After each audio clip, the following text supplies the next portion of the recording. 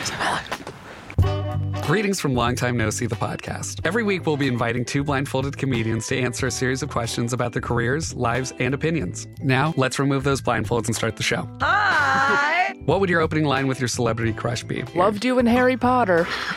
Worst date you've been on? A man bit my neck mole off once. You did what? A man bit my neck mole off. Oh my God, Jack almost fell off his chair.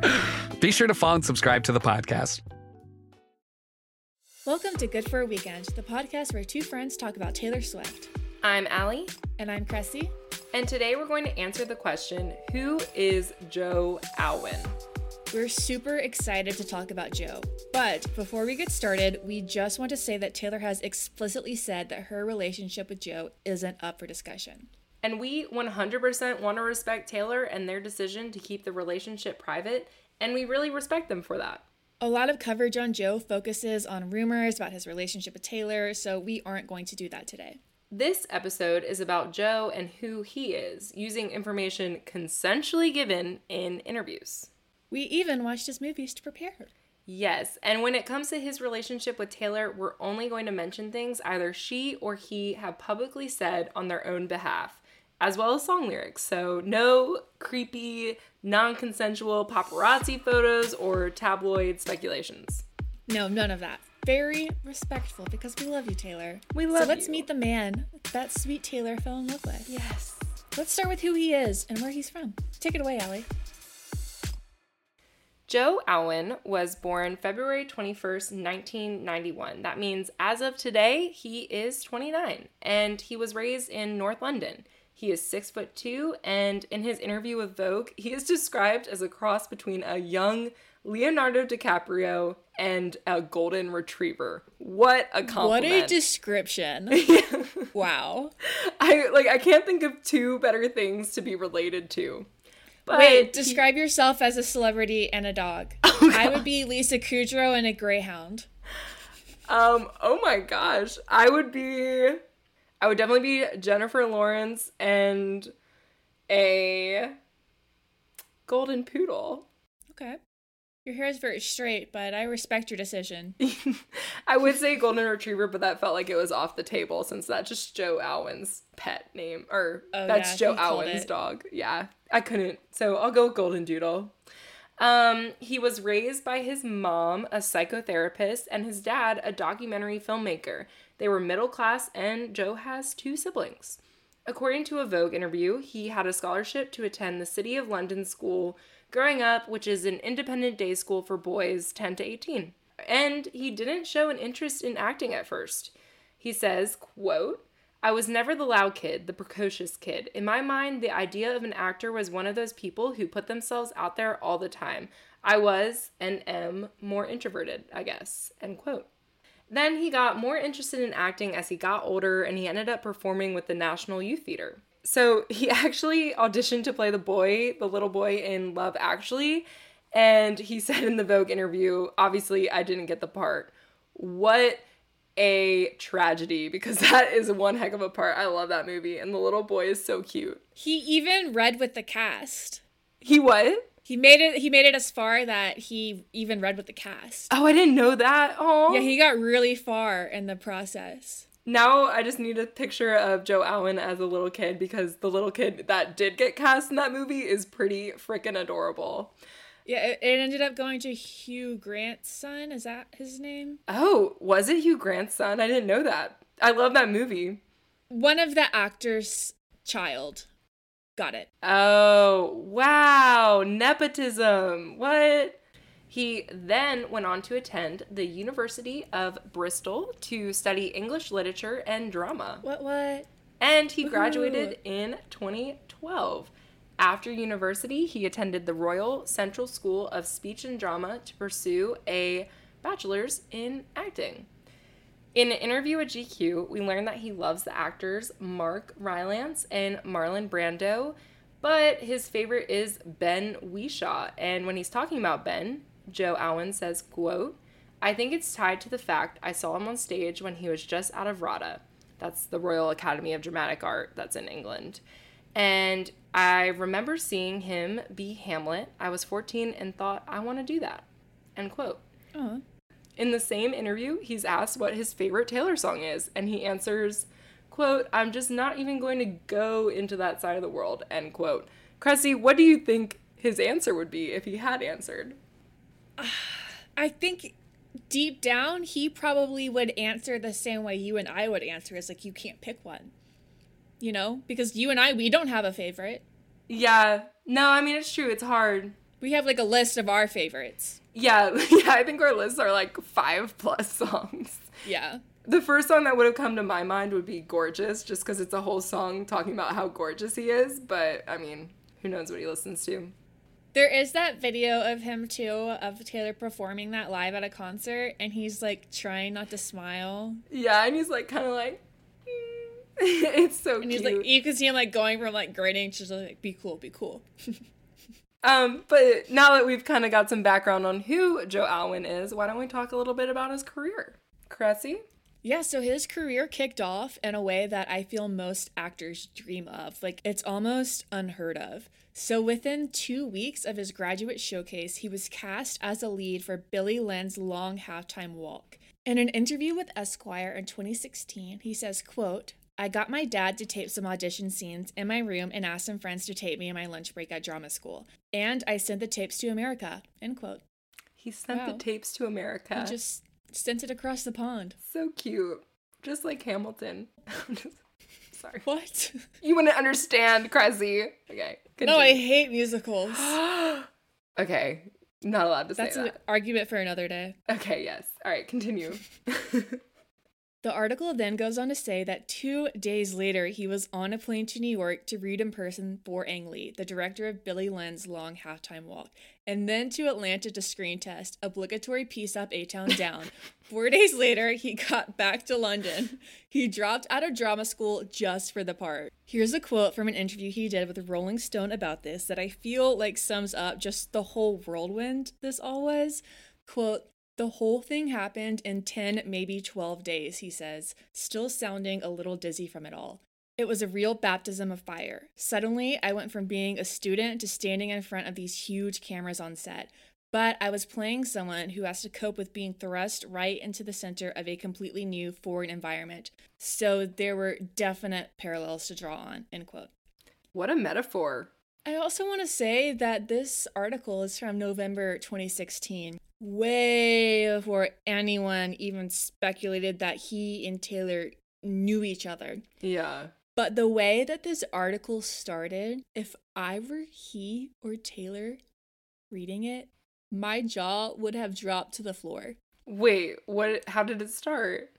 It starts with, "1 week, Joe Alwyn was just another young man in drama classes at London's Royal Centre School of Speech and Drama, running scenes with his classmates, preparing a showcase for a potential agent, doing what any 25-year-old who dreamed of becoming the next Lawrence Oliver, or at the very least, the next Tom Hiddleston, ever since he was a kid," end quote. Right? Oh my god. Yikes, right? Could you imagine? And that's funny because they met it the same night or what, you know? I know. Oh my god, and Joe Alwyn topped Tom Hiddleston. Yeah. Oh my god. Yep. That's fantastic. Isn't that crazy? And I know the writer was just using Tom Hiddleston as an example of another famous English actor, but this is just really funny knowing now that no one knew that he and Taylor were seeing each other, and here this writer is comparing him to Taylor's ex-boyfriend. Absolute gold. I always think about Tom Hiddleston with the lyric where it was like, "All those fancy cars don't take me anywhere that you do," you know? Like, because obviously Joe Alwyn is way less famous than Taylor, you know? So I think Tom Hiddleston with the fast cars, like the fast, nice cars, and then Joe Alwyn is taking her places that those fast cars never did. I don't know. I always think about Tom Hiddleston in that, but I think I give Tom Hiddleston too much credit in some of Taylor's lyrics because I don't think he was really that significant to her. Yeah, and I think you could use the line about the fancy cars to be about really any of her exes, you know? Yeah. So now let's get into his breakthrough role as Billy Lynn and Billy Lynn's Long Halftime Walk. So again, this is a 2016 film directed by Ang Lee, and Ang Lee is a very famous filmmaker. He's Taiwanese, and he has also directed Life of Pi, Sense and Sensibility, Brokeback Mountain, and Gemini Man, just to name a few. Damn. The movie is based on a book of the same name by Ben Fountain, and it also stars Kristen Stewart, Steve Martin, and Vin Diesel. The movie is based in 2004 about Billy Flynn. He is a 19-year-old who is a member of the U.S. Army, and he and his squad are at a Thanksgiving halftime show for a Dallas Cowboys game. There, they are being honored for a very heroic act that Billy did. So basically, he was caught on camera in sort of a viral moment.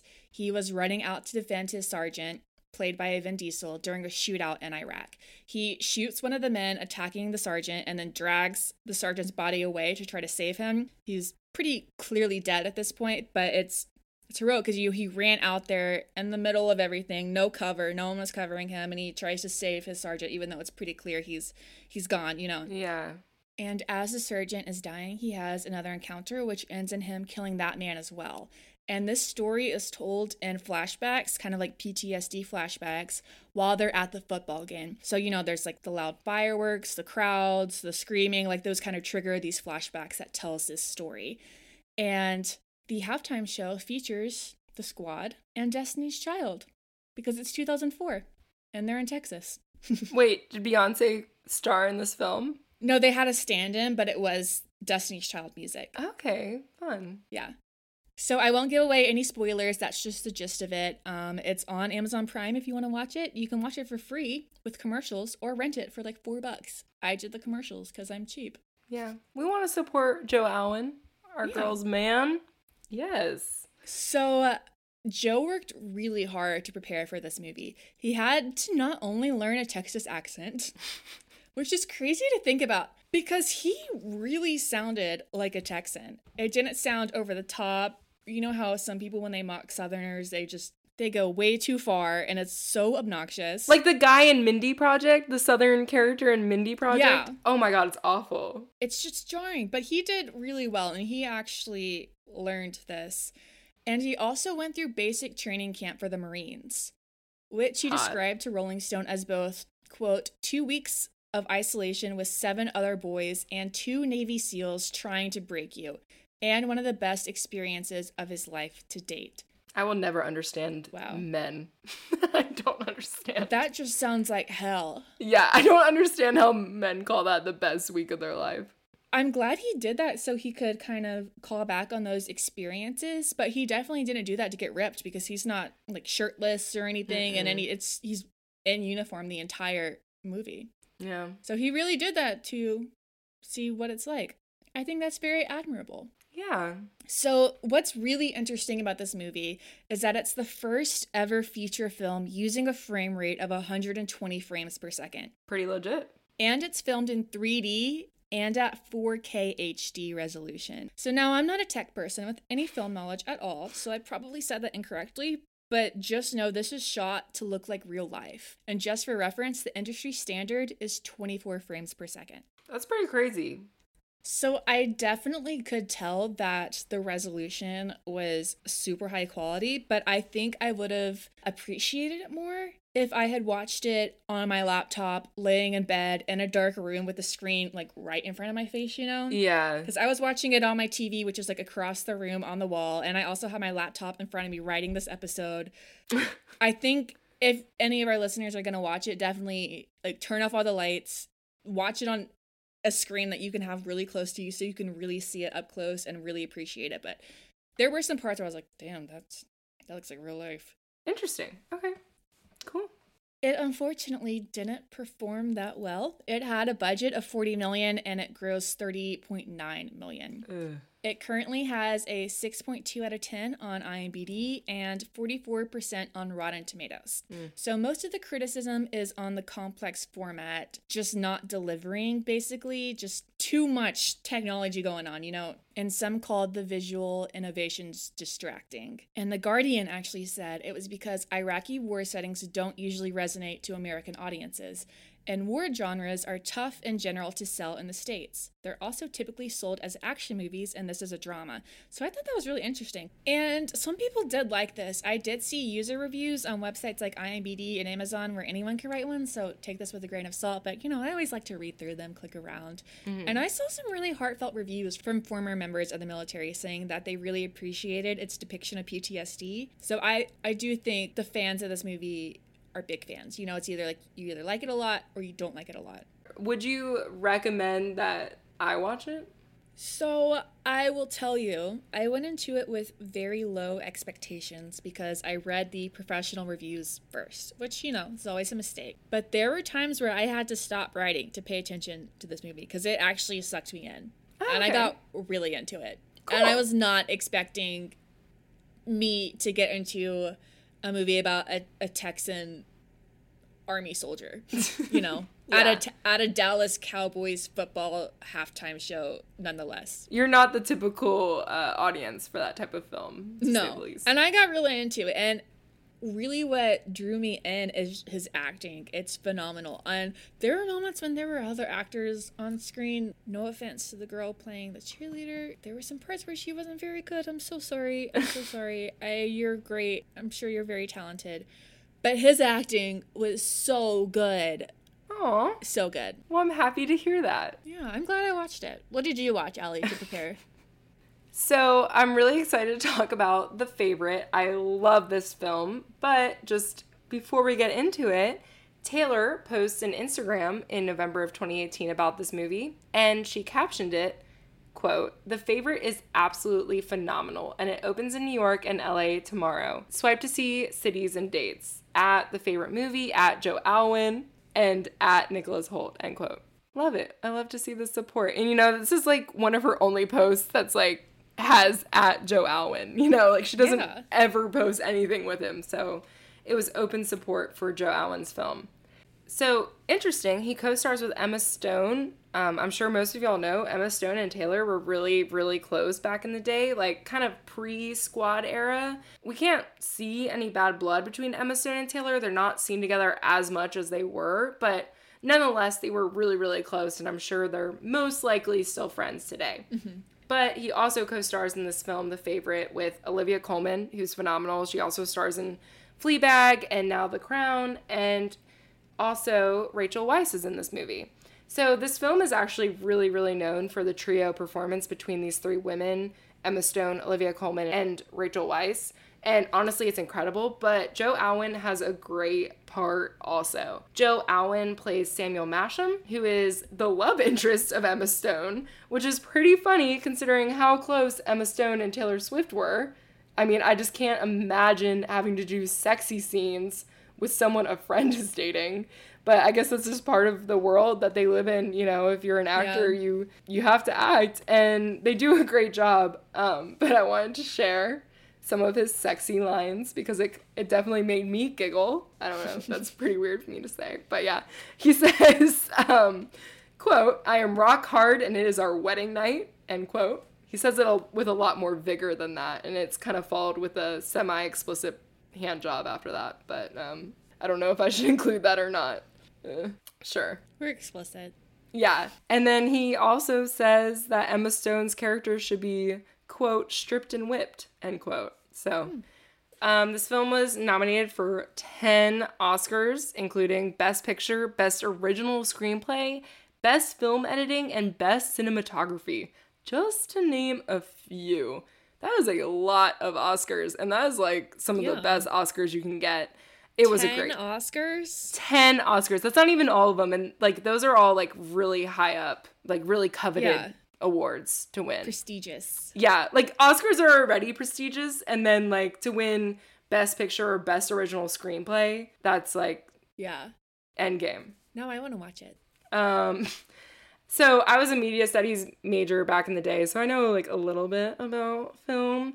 But it honestly, it blew me away. It was funny, it was dramatic, it was beautifully filmed, all at the same time. I really highly recommend this film. However, it only took home 1 Oscar, which I thought was really sad considering it was nominated for 10. But it was for Olivia Colman as Best Lead Actress. But anyway, here's a little bit of the plot. So the film is loosely based on historical events surrounding Queen Anne. So in the film, Olivia Colman plays Queen Anne, and basically the whole film is a competition for Queen Anne's love between Rachel Weisz and Emma Stone. Basically, Rachel Weisz's character, Sarah Churchill, is Queen Anne's favorite in the beginning of the film, and she is basically manipulating the queen in order for herself to have a ton of power in England. But Queen Anne in this film, she's a bit of a loony, also suffering from severe gout. So a lot of people are trying to like control her. So then the whole film focuses on how Emma seduces Queen Anne and climbs her way to the top. I know this all sounds like really super dramatic, but I'm telling you this film is very entertaining. And I don't want to give too much away, but basically while Emma is seducing the queen, she's also seducing and manipulating Joe Alwyn's character, which is where he comes in. Emma and Joe have like a super weird, aggressive flirtationship throughout the entire film, and honestly, it's very well done, and it's extremely entertaining. They literally, not figuratively, are like throwing each other around and rolling on the ground, like fighting, physically fighting at one point. It's very weird, but it's very fun to watch. There's also this very specific scene where we are introduced to Joe Alwyn's character, and he looks beautiful. He's literally riding through the woods on a horse in a super elegant, like puffy white shirt, and his hair is swept back. It literally screams love story. Aww. You have to see it. He looks so good. So Joe Alwyn also stars in the movie Harriet. So he co-stars with Cynthia Erivo, who plays Harriet Tubman. Also Janelle Monáe. Jennifer Nettles, oddly, making and acting what I think is her debut. I don't know if she's acted before. And then Leslie Odom Jr., who is actually the same guy who plays Aaron Burr in Hamilton. So shout out. Woohoo.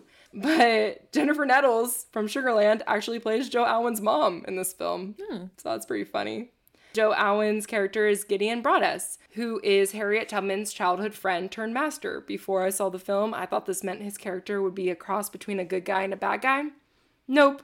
He's just a bad guy. He's just, he's just a racist slave owner. So he spends most of the film trying to chase down and torture Harriet Tubman.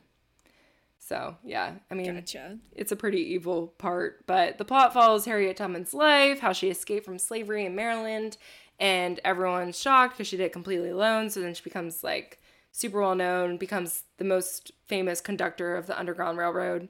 Obviously an incredible story. It was very fun to watch, and it's pretty interesting to see Joe Alwyn play a role as an evil slave owner, especially since he's British and he has a Southern accent. He got to reuse his skills from the Billy Flynn movie. Yeah, for sure. He actually surprisingly has a pretty good Southern accent. It was a great movie, and you learn a lot about Harriet Tubman, and I really enjoyed watching it, and I think you would too. So give it a watch. But now let's get back to Taylor, since we really dove into that film career of his. Yeah. So now let's jump into his relationship with Taylor. So again, we're going to respect their privacy and their relationship. We're only going to discuss things they have both consensually said to the media. So in a recent interview with Vogue, Joe talks about his relationship with Taylor and how they want to keep things private. And the author of this is kind of creepy, but let's get into it. Quote, "For all the exciting company he's been keeping, there is one person everyone wants to hear about. He smiles. I'm aware people want to know about that side of things," he says, of his relationship with the world's most famous dater. I hate that. That's awful. The world's most famous dater? Fuck off. Oh, God. Gross. Yeah. Continuing. Who he met in the wake of his initial success a couple years ago. I think we have been successfully very private, and that has now sunk in for people. As he leans back in his chair, you can see how on brand he is for Miss Swift. British, obviously, doe-eyed, a little bit fashion, with the air of an eternal undergrad student. The tabloids often dispense with his name on it and call him Taylor Bay. Just as Sting? He wouldn't like to say, but they've been living together on and off for a while now. Naturally, she's written a song about him. Gorgeous. But I really prefer to talk about work, he says, end quote. I kind of hate that Vogue writer right now. Yeah, it made me really uncomfortable, especially the world's most famous dater. What? Excuse me? Would they say that about a man? They literally called Joe on brand for Taylor. And then the way they described him... An undergrad student? Yeah, like, I don't understand how that's on brand for Taylor. And just considering her previous boyfriends, which we aren't going to go into too deep, but, like, John Mayer, Jake Gyllenhaal, they were all, like, a decade older than she is. Yeah. You know, I don't get this. Really, the only person close to her age would be Harry or the previous Joe. Yeah, I think this Vogue author is a little out of date, to say the least. Like, the world's most famous dater. Is this 7 years ago? It feels like they're just trying really hard. Yeah. So there's like a lot of parentheses in it, you know, like, does this sting? He wouldn't like to say. It just, I don't know. It's weird. It's a little try hard for me. Yeah. Keep trying. So now that we've gotten that creepiness out of the way, let's read something a little bit more beautiful. A diary entry from Taylor featured in her Lover Deluxe album, version 4, of which I own. I have it right here in front of me. The page is bookmarked. Nice. Here we go. Yes, let's hear it. So the date of this is interesting. It's January 3rd, 2017. So this is interesting because it's 2 days after New Year's Day, the song. And she mentions that they've been dating for 3 months. And remember 3 months ago when he was referred to as like the next Tom Hiddleston? Little did they know. January 3rd, 2017. I get all scared about the future because so much has changed in the last year of my life. I mean, this time last year, I was living in LA getting ready for Grammys. And now I'm essentially based in London, hiding out trying to protect us from the nasty world that just wants to ruin things. We have been together and no one has found out for 3 months. I want it to stay that way because I don't want anything about this to change or become too complicated or intruded upon. But it's senseless to worry about someday not being happy when I'm happy now. Okay, breathe. End quote. Allie's crying, you guys. Allie's tapped out. It's like, it's senseless to worry about someday not being happy when I'm happy now. I think that's just a beautiful quote in itself. And even she's surprised by it. This, like, great love just, like, hit her out of nowhere. It's beautiful. And she's, like, thrilled that no one found out for 3 months, which is incredible. I remember the first photo I saw of them, they were, like, on a patio sipping tea or something. And that was, like, speculation still. And I think that was closer to May, too. So they keep this secret for a really long time. So... now, on that sweet, sweet note, let's move on to Joe's role in Miss Americana. Yeah, we took a brief cry break, but now we're ready. Yeah, I've wiped my tears. We are ready. Shifting gears. To talk about this wonderful, amazing documentary. Love it so much. How many times have you watched this, Allie? I've watched it twice. I need to watch it a third time. I feel like that's not enough, and I feel like I should be ashamed that I've only seen it twice. When it first came out, I just kept trying to show people it. Like, so I don't know if I, like, sat down and watched it, like, start to finish. I know I've seen it at least twice start to finish. Yeah. But, like, I remember always, like, trying to show it to people. Like, specifically people that might have been, like, Taylor haters that came into the house, you know? Be like, let's watch the Taylor Swift documentary.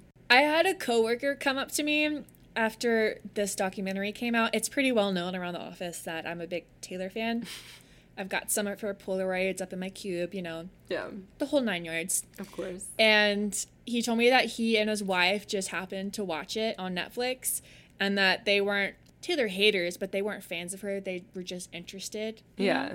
And he told me just about how much respect he has for her now and how this completely changed his view of her. And it just really made me happy to know that this film has actually changed people's minds. Yeah. You know, like this coworker, he didn't have a strong opinion, but now he would probably say he's maybe even a little bit of a fan. Grown-ass man. I'm going to shout out Lauren Snell, my boyfriend's sister. She obviously knows my love for Taylor runs deep. She, you know, she dabbles in the Taylor Swiftery, but when she watched this documentary, she watched it without me, And she didn't tell me for like a good 2 or 3 weeks that the documentary made her cry. Wasn't she a Taylor hater too? Sorry, Lauren, that we're gossiping about you. We love you. Lauren knows we love her. Yes. She definitely wasn't like trying to be associated with Taylor Swift fandom. So when she cried to it and like that moment kind of happened, she was like, I'm not going to tell Allie. She's going to freak out. And I did. And now I'm sharing it to the world. So love you, Lauren. Should have never told me. Actually, I don't even think Lauren did tell me. I think it was her best friend Molly told me. And I haven't forgotten about it. And then we watched it again. We watched it together after she told me that. And Lauren cried again. Taylor made Lauren cry twice. Wow. Some things just really hit home. The power this movie has, y'all. I know. Make your family members watch it. It can do unbelievable things. But Joe is mentioned in Taylor's Miss Americana documentary a few times. One of the times being when she talks about the fall of 2016 and the aftermath of Kim's Snapchat video. Taylor says, quote, I felt alone. I felt really bitter. I felt sort of like a wounded animal lashing out. I figured I had to reset everything. I had to reconstruct an entire belief system for my own personal sanity. I also was falling in love with someone who had a wonderfully normal, balanced life. And we decided together that we wanted our relationship to be private. Even though it was really horrible, I was happy. But I wasn't happy in the way I was trained to be happy. It was happiness without anyone else's input. We were just happy, end quote. That reminds me of when Taylor talks about how musicians get their happiness from like people clapping and cheering. Mm-hmm. You know, I don't know the direct quote, but that's in Miss Americana. I like that she pointed out that this was a happy that she wasn't trained to be happy, and you know, like it's just pure happiness in its simplest, greatest form. Oh, chills. There's also a part that shows Taylor playing her song, Call It What You Want, on the guitar, and it looks like it's being taken by Joe, and from his point of view, she mouths the words, I love you to him. The only time we actually see Joe's face in the documentary is when Taylor finishes the concert during her Reputation Stadium tour, and she runs backstage into his arms, and they hug and then walk away with their arms around each other. And they like still like hardly show his face, you know, it's still just like him in like a ball cap, and it's kind of like his profile. So it's still very private, even though this is like the one little tidbit we get about their relationship. And it's really special. And then more recently, in April and May of this year, 2020, Joe posts an Instagram story of little Benjamin Button, Taylor's little kitty that we're introduced to in Me. 2 whole Instagram stories. With them never, ever posting anything about their relationship, you know, that feels pretty special. So that's about as good as it gets. They might be becoming more comfortable, maybe. Yeah. I mean, at this point, everyone knows they're together, so. Yeah, maybe they're just happy with the level of privacy they have now, you know? Yeah. Yeah, they're very stable. But now, let's talk about some Taylor lyrics. So, yeah, let's finish this episode with some of Taylor's lyrics that we think may relate to Joe. And we do want to clarify this is obviously our speculation, because we really can never know for sure what exactly goes through Taylor's brilliant, beautiful mind as she writes lyrics. Mm-hmm. And what we should also say is that essentially every love song on Reputation and Lover is universally thought to be about Joe. And don't worry, we won't go through every single one, but we do want to point out some of our favorite lines. So gorgeous. This is listed on our website's About page as one of my favorite Taylor songs. I think this song is so underrated. It definitely is. I was obsessed with it the moment it came out. I had similar feelings to Blank Space whenever I heard it for the first time. I was like, whoa, I know this is good, you know? It essentially is a cutesy song. It starts with Blake Lively's Child saying gorgeous in a baby voice. Gorgeous. I think that was not a baby voice. That was terrifying. That's gonna haunt my nightmares tonight. Gorgeous. I can't do it. It's like, gorgeous. Also a lot of dings in it. So this song is pretty dramatic, and I think that's why I love it so much. But it has lines like, I can't say anything to your face because look at your face. I'm so furious at you for making me feel this way. There's nothing I hate more than what I can't have. And also, ocean blue eyes looking in mine. I feel like I might sink and drown and die. Love it. I love that. Yes. Personally, I love the line, you should take it as a compliment that I'm talking to everyone here but you. I love that line too. One of the most famous women in the world, and she's purposely not talking to someone just because she thinks he's cute and she wants him to notice it, you know? Like, I love that. That just makes her seem so human. And I also love the line, you should take it as a compliment that I got drunk and made fun of the way you talk. Yes. Just imagining drunk Taylor doing a British accent in front of Joe is just so funny to me. And it's such like a cheesy way to flirt. Yeah. So I think this was a good song to start with as songs probably about Joe, because at a secret session for Reputation, Taylor actually allegedly told a fan, this fan later went on Tumblr to say this, that Gorgeous is about Joe. Quote, basically Taylor made us all promise that if anyone made any accusations of who this song is about, we tell them it is 100% about her angel boyfriend of 1 year. This isn't a secret she wants us to tell people, end quote. Oh. Do you think angel boyfriend's from Taylor's mouth or the fan's mouth? I don't know. It's all weird, but we just do know that she is not hiding that the song is about Joe, and I really like that. Mm-hmm. And on to the next song, Dress. One of her lines says, flashback to when you met me, your buzz cut and my hair bleached. Bleachella at the Met Gala in 2016. So she had platinum hair and he had a buzz cut. Yeah, for his movie, Billy Flynn's. ... Ready for it. The line, younger than all my exes, but he acts like such a man, so. Mm-hmm. And I love that line. Me too. I love Ready for It. But the next song, Call It What You Want, the video for this song looks like all the videos that Joe took of Taylor while they were together, which is super cute because you never really see him, but it definitely seems like it's all of their private little snapshots of like memories together. And it also seems to allude to the fact that they're keeping their relationship private. Like, call it what you want. They don't really care what other people think or say. And one of the great lines from the song is, all my flowers grew back as thorns, windows boarded up after the storm. He built a fire just to keep me warm. So the first time I heard this song, whenever it was released as a single, Hannah and I listened to it together, our friend Hannah, and it made me cry because I thought it was so beautiful. Yeah. And it just made me so happy because this song just said to me how happy Taylor is, you know? Yeah.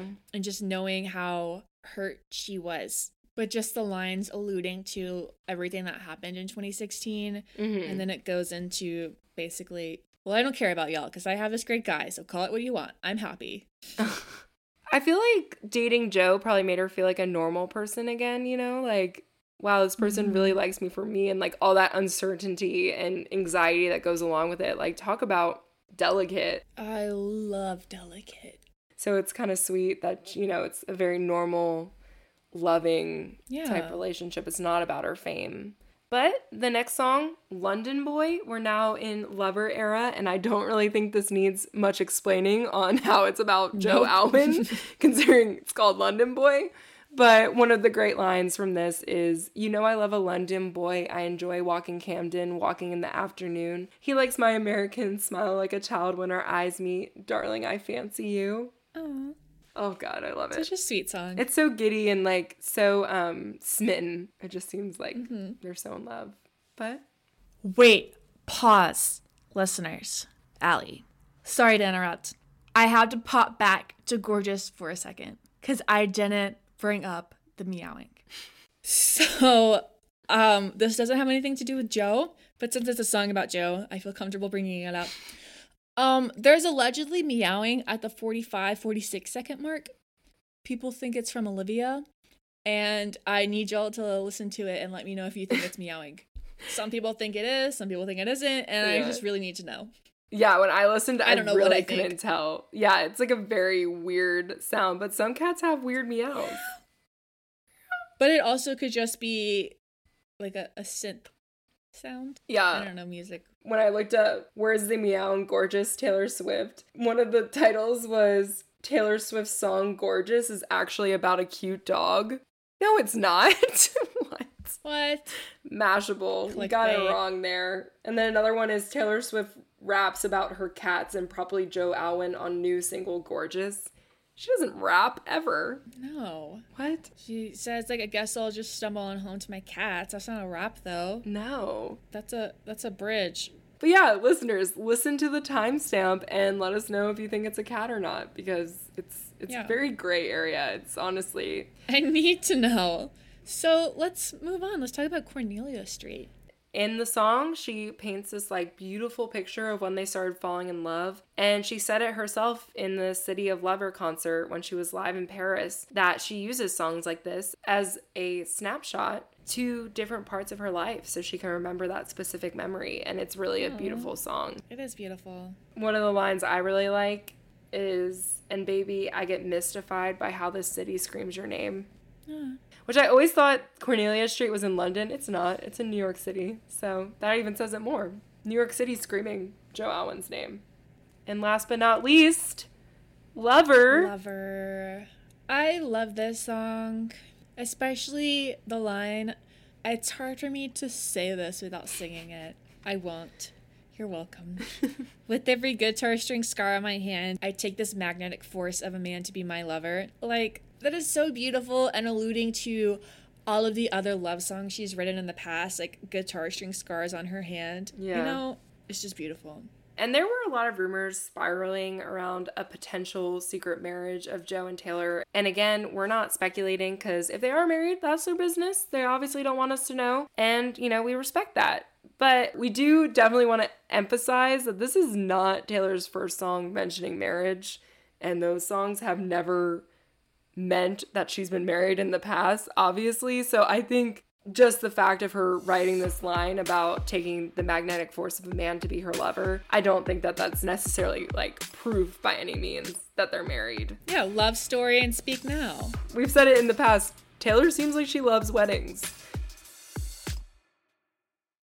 But I think that wraps up this week's episode, and we just want to say thank you for listening to Good for a Weekend. Yeah, and if you want to learn more about Joe Alwyn or read the interviews we used as sources, you can go to our website, gfaweekend.com, to find the blog post on this episode containing all of our sources. And if you like this podcast, please take a moment to leave us a review. We appreciate you all so much and would love to hear what you think of this podcast. Yeah, and if you want to connect with us even further, you can find us on Instagram, Twitter, and Facebook as @GFAWeekend. You can find us on Reddit under r/goodforaweekend. And we have a Tumblr now, gfaweekend.tumblr.com. Yes! Thank you to our sweet friend Annie. She encouraged us to make one, so we did. Yes. Thank you, Annie. Thank you, and we'll see y'all next week. Bye, guys. Bye.